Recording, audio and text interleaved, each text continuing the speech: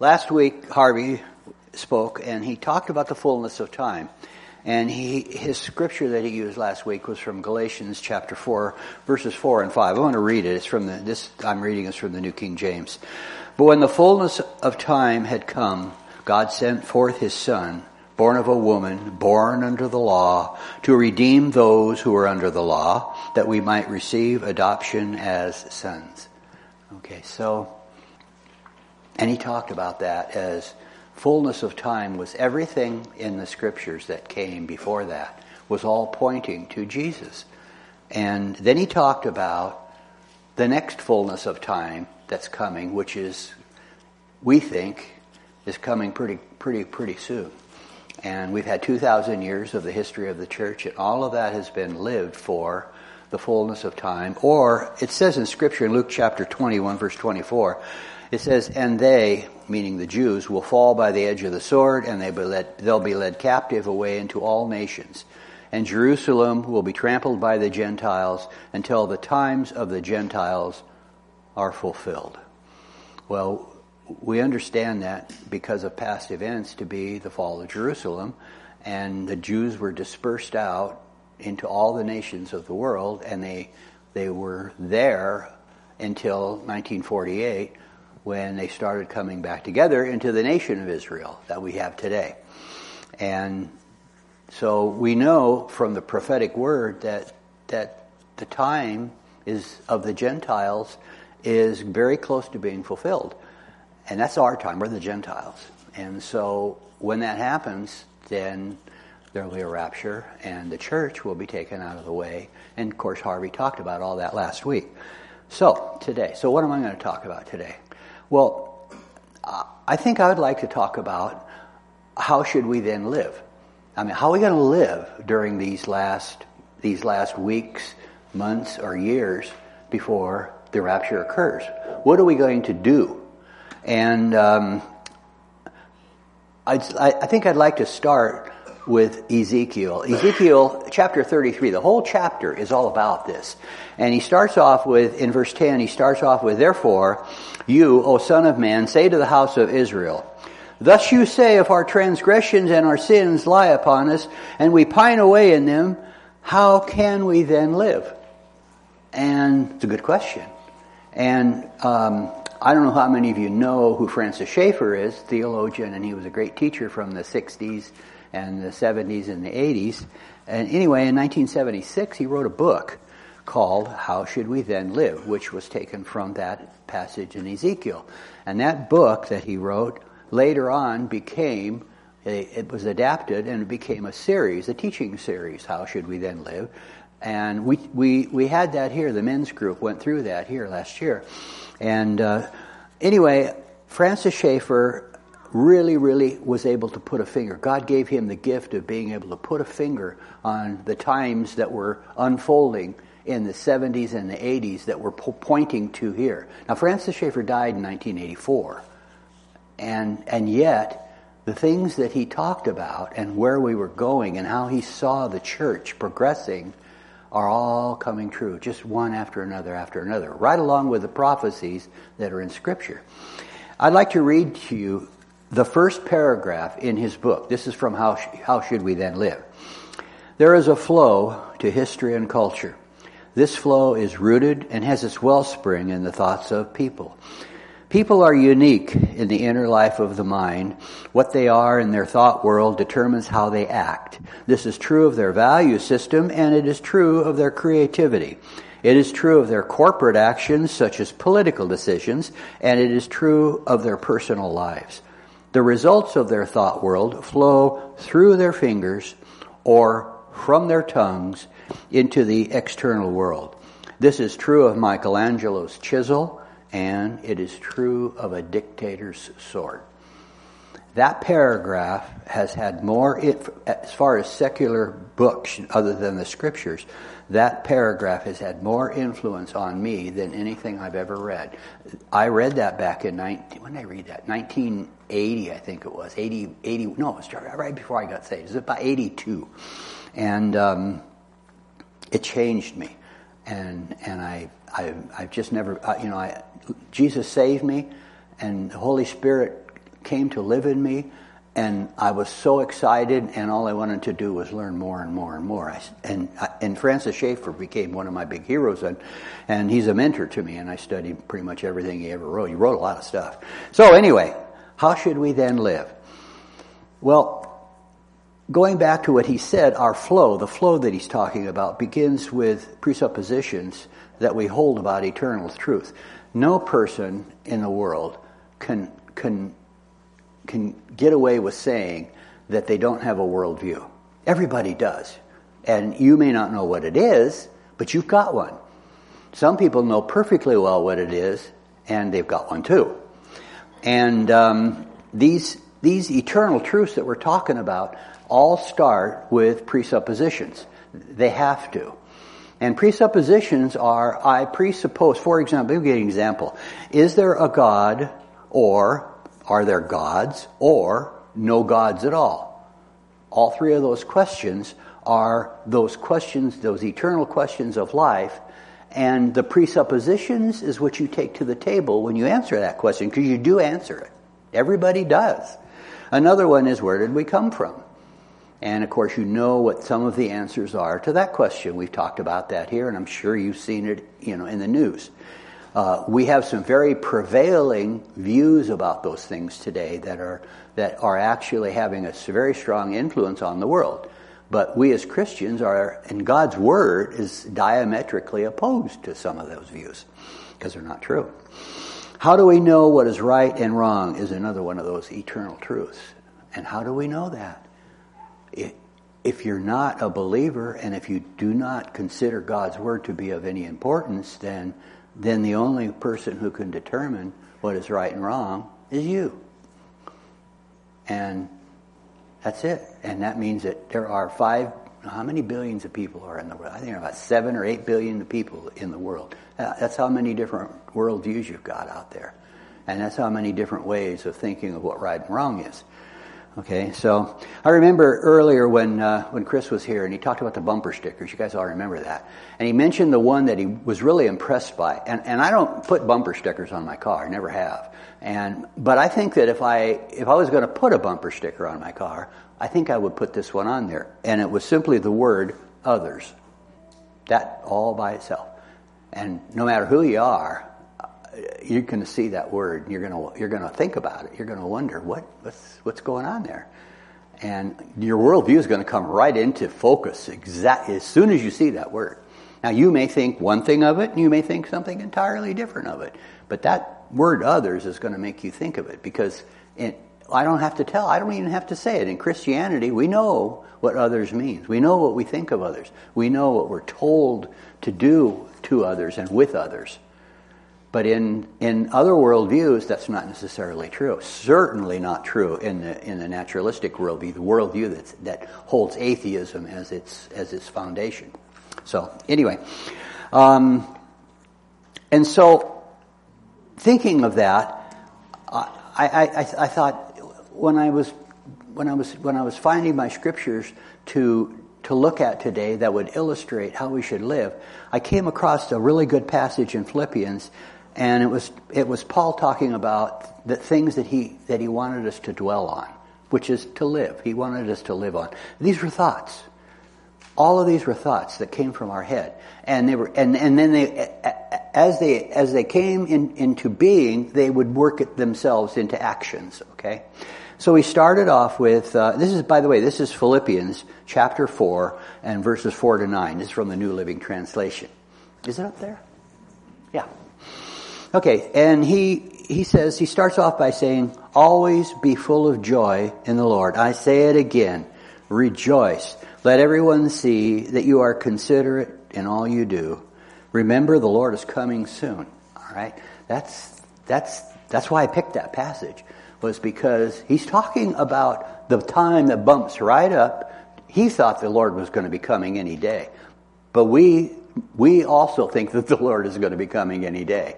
But what he's saying is bumping right up to that, because Paul knew that it would be tough times for Christians, and that they needed to have something to think about other than all of the troubles that were going on around them. And if that isn't true today, I don't know what is. because we're being bombarded by every aspect of our life from the outside world to think things that are just an abomination to God. And we don't want to do that. And so therefore it's difficult because you turn on you go out and turn on the computer and you get on the internet and there it is, everywhere you look. So Paul gives us some instructions, and that's what I want to talk about today. He says, remember the Lord is coming soon. He wants us to live with total joy. And there's a song, rejoice in the Lord always, and again I say rejoice. How many, you remember that song? I used to sing it with the kids years ago. And that's all there is to the song. You just keep singing it over. It's a round. You just keep singing it over and over again. And let everyone see that you are considerate in all you do. That gets right back to what I just talked about others. How we treat others is being watched by the world. Because the world doesn't look at you've heard of this term cancel culture, okay? People are not treating others with consideration in this world. And we're called to do that. And so we do. And when we do, the world takes notice of it. They won't say it. And they may even come down on us and badger us and belittle us for doing it. But they know what's going on. So that's what God wants us to do. We are living with the blessed hope, and that blessed hope comes up more and more often today in our messages and in our reading. It's just there. And the blessed hope is that Jesus is going to return soon. That's our blessed hope. And so that blessed hope should just fill us with joy. And no matter how hard you're feeling, no matter how down things are, that blessed hope, all you have to do is just think about that. And you know that He's coming soon. And all I have to do is just love God, love my neighbor, and wait. Like the virgins did in the parable. Okay, so don't worry about anything. This is the scripture again. Don't worry about anything. Instead, pray about everything. Those are two absolutes there. So don't worry about anything. That means anything. That means nothing.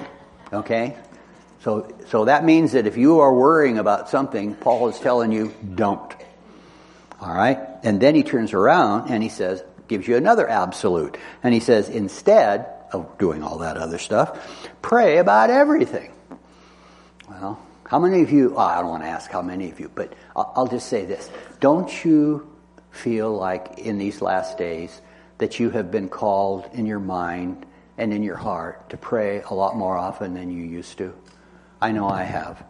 And I find myself praying all the time. We have a group that meets on Sunday evenings, a prayer group, and we usually have a list of items that we've picked up during the week for people who need prayer or things that need prayer about. And then usually there's around 8 of us that get in on that group. By the way, anybody's welcome to join that group. It's on Blue Jeans. Come and see me. I'll tell you how to get on there. And then we pray, but it lasts about an hour. And we pray for all these different items. And some of our prayers have been answered in some pretty spectacular ways. So, but pray. Okay? Tell God, more scripture now. Tell God what you need and thank Him for all that He's done. Then you will experience God's peace, which exceeds anything that we can understand. His peace will guard your hearts and your minds as you live in Christ Jesus. And now, dear brothers and sisters, one final thing. But let me go back to that we just read here for just a second and dwell on that. He talks about God's peace will guard your hearts and your minds. When he says don't worry, you don't worry. You give it to God. You give it to the Lord. Give it to Jesus. And you're going to get a peace inside. I know I do. And I just know you will too, because God's promised you will. When He promises something, He keeps those promises. And those worries, no matter what they are, you give them to Him, you just know that no matter what the outcome, that's what God has intended to happen. And sometimes the outcome may not be what we like. We may have a really sick relative, and we pray and we pray and we pray that they would be healed, and they die. And we think, God, where were you? Well, He doesn't want us to do that. He has his reasons for doing what he does. And the reasons are far above anything we could ever understand. So he wants us to rejoice, because if that person is saved, they're with him. If that person is not saved, then that person is not saved. And they have to go to eternity, and they have to stand before him. And don't worry, if that person was someone that you know, if you were the one praying, you probably gave them opportunities to know the Lord, and they probably rejected them. That's usually the way it happens. I know I had family members. I have had a brother that died, and on his whole life, ever since I got saved in 1982, I tried to bring him to the Lord, face to face to the Lord. He didn't want to do it. And so he died last year, and he didn't know the Lord. So I just don't know. I wasn't there when he died, and there's a possibility that he may have turned to the Lord. I just don't know, but that can happen. And so he wants to give us that peace, okay?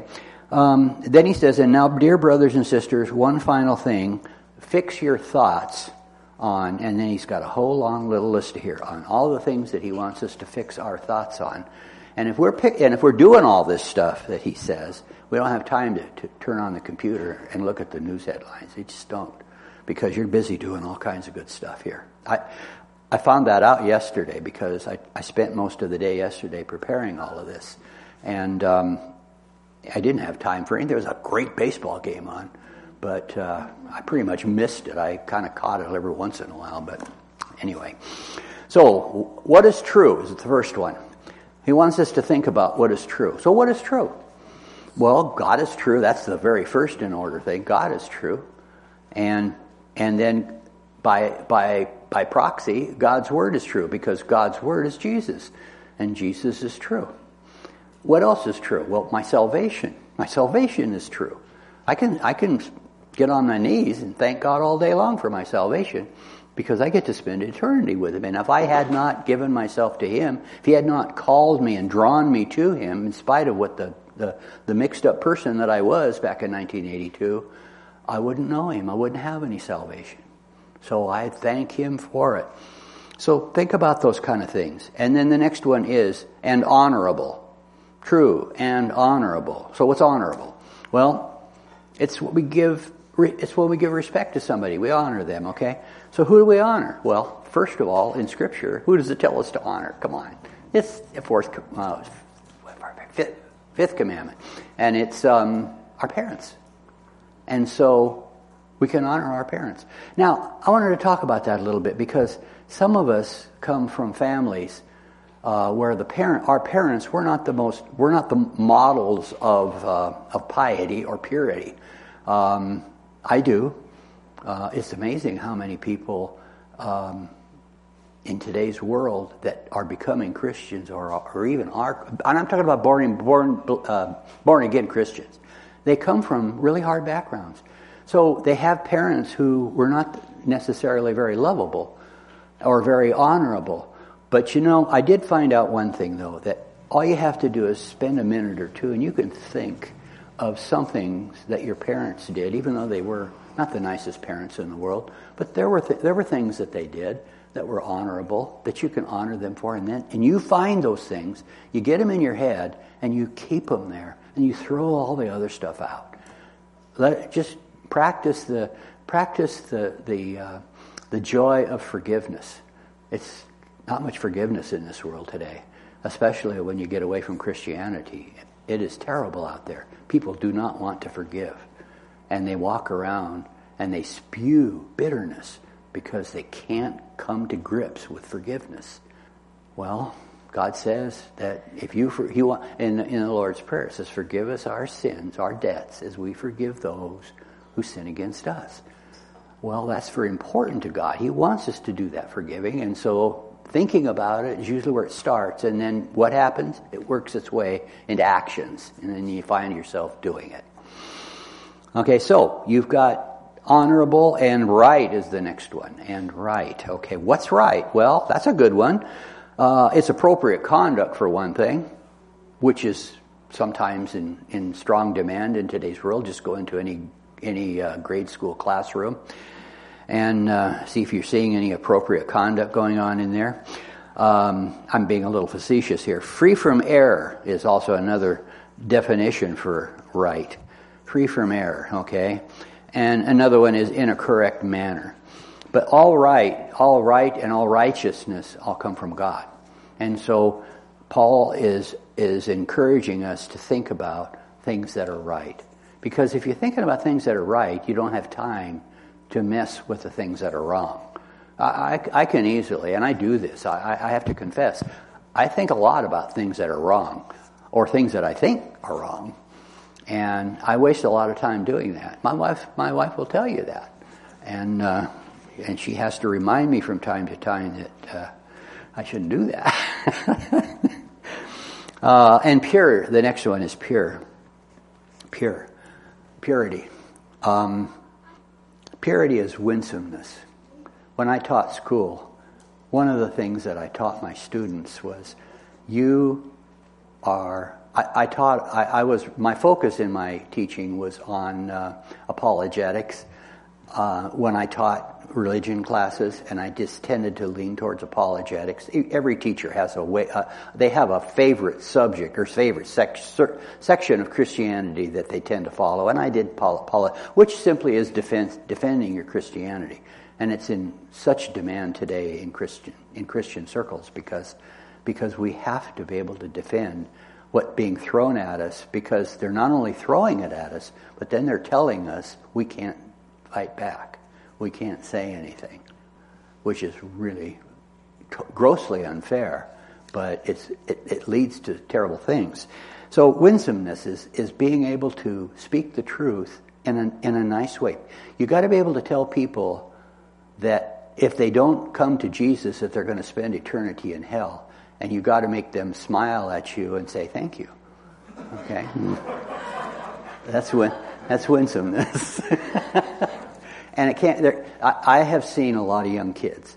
Where's our students here? I've seen a lot of young kids that are just as winsome as can be. They're not confrontive. They're not embattled. They simply speak the truth for what it is. I'm sure you guys know people like that too.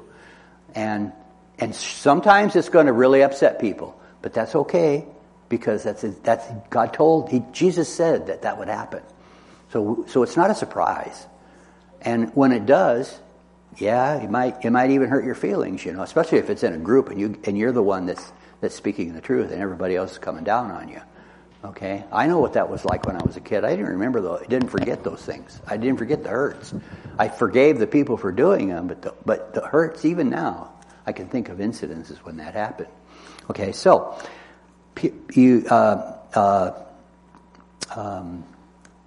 you know what I did? I used winsome for another one. What I meant was rich in harmony and free from extraneous elements. That's purity. I'll get to the winsomeness again on lovely.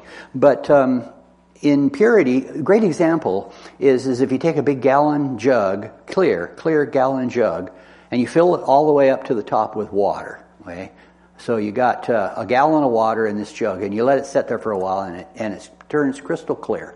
Water's pure. Okay, so it's crystal clear, and you look and you can see right through it, and everything's great. Okay, all right, that's pure water. Now you take a teaspoon or a quarter of a teaspoon of dirt from outside. You go outside and you scoop up a teaspoon. You bring it over and you dump it in that gallon of water. Instantly, you can see the effects of it, because if you see the water, it'll turn a brownish color right away. And all of the stuff that was in that dirt, the heavy stuff, the rocks, and so it all fall down to the bottom. You see them on the bottom down there. Okay, so that's how easy it is to make something that's pure impure. And I think of that one a lot of times when I think like little kids, because little kids start off, they're not pure, but they're what I used to call, somebody else used to say this too, young skulls full of mush. And I used to say that too. I say, okay, you young skulls full of mush, when you leave here today, you're going to not have so much mush. And sure enough, but I looked at them as pure. I did. I knew that they were fallen, and I knew that they all had sin in their lives somewhere, but they didn't have the sin like we do. And so when I see today, when I see what teachers are doing to young children, I just cry. It's hard to take. And it's not that I worry about it because I know it has to happen, but my heart just breaks for the children because they're the ones that are receiving all of this stuff. I don't have any hard or any feelings about the teachers, but I do feel for the kids though. So Paul wants us to think about purity. Okay, and then next one is lovely, and I'm sorry I got ahead of it. And I talked about winsomeness when it was in purity. Winsomeness is in lovely. And what is lovely? Well, it's an old word, and it comes to us. We probably see it used more in British English than we do in English here. And that's because lovely means winsome. And it also means in a childlike way. When you say that somebody is, for example, if I look at Terry here and I say, Terry, you've got an absolutely lovely dress on today, okay? That's lovely. If I look at, I'm going to find somebody here. Your hair, the way you have it fixed up today is absolutely lovely, okay? And that's lovely. And if you think about those kind of things, my challenge to you guys is to go home today and think of about 5 or 6 different things that you can say. Start off with your spouse, probably safe that way. And think of things that you can say and use the word lovely in the sentence, okay? And don't get wise or don't get funny. Just use it very nicely, okay? Lovely. All right. Think about those things. The next one is admirable. Admirable. What's that? Well, for one thing, it's inspiring. When you meet someone, like for me, it's Francis Schaeffer. I see Francis Schaeffer as being a very admirable character because Francis Schaeffer inspired me so much. Everyone in here has some person in your life that you think is admirable. Well, my exhortation right now is keep on thinking that way and find some more, and then go tell them, okay? And if it's a woman, say you're very lovely, okay? Okay, I don't think we do it to men. I'm not going to say, hey, Harvey, you're really lovely today. This is not going to work. Okay, so the next one after that is think about things that are excellent. And there's that word excellent. That poor word has been beaten around so much in the last 20 years. I just feel so bad for excellent because it's been changed. It's been stood on its head. It used to mean, years and years ago, of the highest quality, first class. That was excellent. You did an excellent job. You got an excellent grade on your test. Okay? You used to use, it was superlative. It was always a superlative word. Well, what's happened is that the enemy has come in and sowed some really, really, really dangerous seeds in our culture.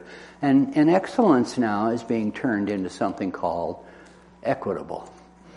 And equitable means everybody's the same. You can't say one person is better than another person because we have to practice diversity and equitability. And so when you do that, you just take excellence and you just put it on the shelf outside somewhere. You can't use that word anymore. And that's so sad. But we can. And not only that, but we can think about it. So think about excellence. Think about things in your life that are excellent. Think about people that you just admire and that you look at them as being in the most excellent way. Paul uses that in another one of his letters. Okay, so we've got excellence. And then next comes worthy of praise. And of course, worthy of praise is commendable. And it's another word called laudable. It's a Latin word, laudable, for laude. And laude, you've heard of it. We see laude is in graduations at college. And you find out that some of them are graduated cum laude. Okay, and then another one is magna cum laude. And then a third one, and of course the highest one, is summa cum laude. And laude, or cum laude, cum is with, and laude is honors, with honors, okay? And then when you have magna cum laude, then that's great honors. Magna means great in Latin. You have great honors. And of course, sum in Latin is the highest honor, the total honor, total honors. We get the word sum in arithmetic from that word, okay? And so those are three things. Think of that. Think of people that you know that are just plain laudable people. And when you think of them, go tell them. My challenge today is to find somebody that you can go say some of these. You don't have to tell them all. They'll get a big fat head. So, but say something to someone out there, okay? Okay, then Paul continues on, and Paul continues along, and he talks about keep putting into practice all you learned and received from me. Everything you heard from me and saw me doing. Then, he talks about this again now, then the God of peace will be with you. That's a wonderful promise. But it's a conditional promise because he says, see all that stuff I just told you back there? Put it in practice. Take it from your thought world, okay, and put it into practice. Dwell on it. One of the translations uses the word dwell at the beginning, about dwelling on all these things. I want you to dwell on these things. Dwell means live. Means take up residence and stay there. Okay? So do that. And I can guarantee that life will be a little bit better looking, especially in the area of joy. And I have another headline here that I wrote, and it says, "What does it all boil down to?" Because I just gave you a whole big long list of things. So how does it all boil down?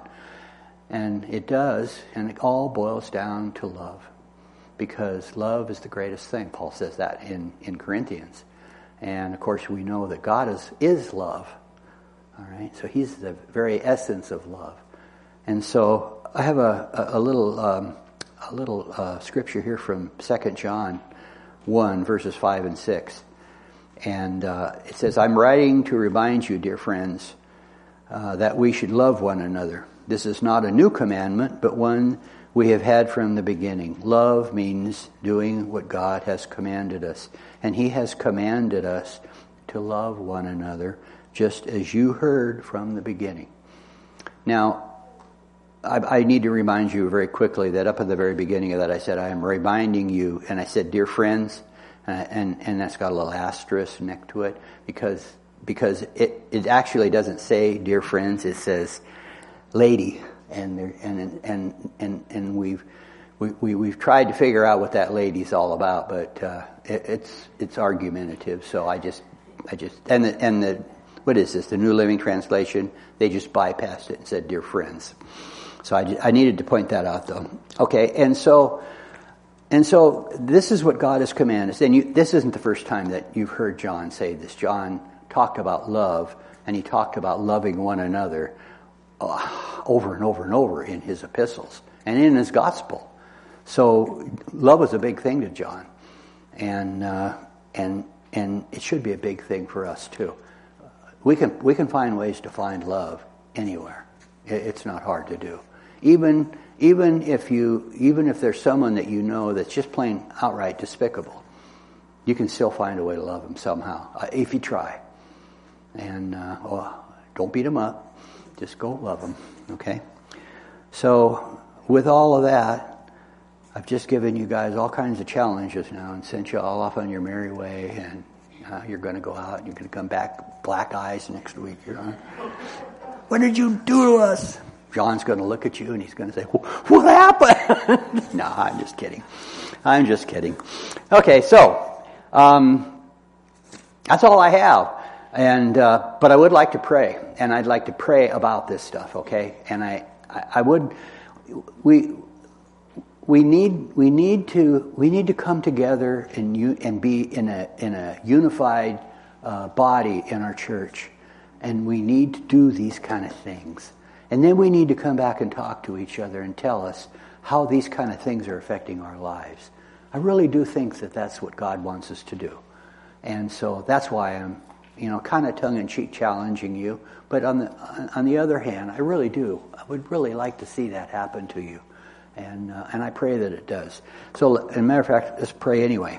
Pray, Lord. Father, this world is a mess, and we know it. And we could talk about what a mess it is, but we don't need to, Lord, because you know it too, and you know where it's headed. And so do we, because you've told us, Lord. But you've also told us what you want us to do in the meantime. You've given us so many commands that we can just focus and concentrate on those commands, and we won't have to worry about the messed up world that we live around, because we're going to be so busy simply doing and accomplishing your commands, because you're going to be right there by our side, Lord Jesus, to make these things happen. And we've been praying. And matter of fact, there's many places in the church, Lord, that's praying for revival, and we're praying for that here too. We'd love to see the revival, Lord, and we want to be a part of it if it is. We want you to use us, like Isaiah said, "Here I am, Lord, send me," and that's what we're saying. No matter what's your age, no matter what you do, Father, we just want you to send us, and we ask that you would do that. And we ask, of course, all of it in the name of your precious Son, Jesus. Just give me Jesus. Give me Jesus. Amen.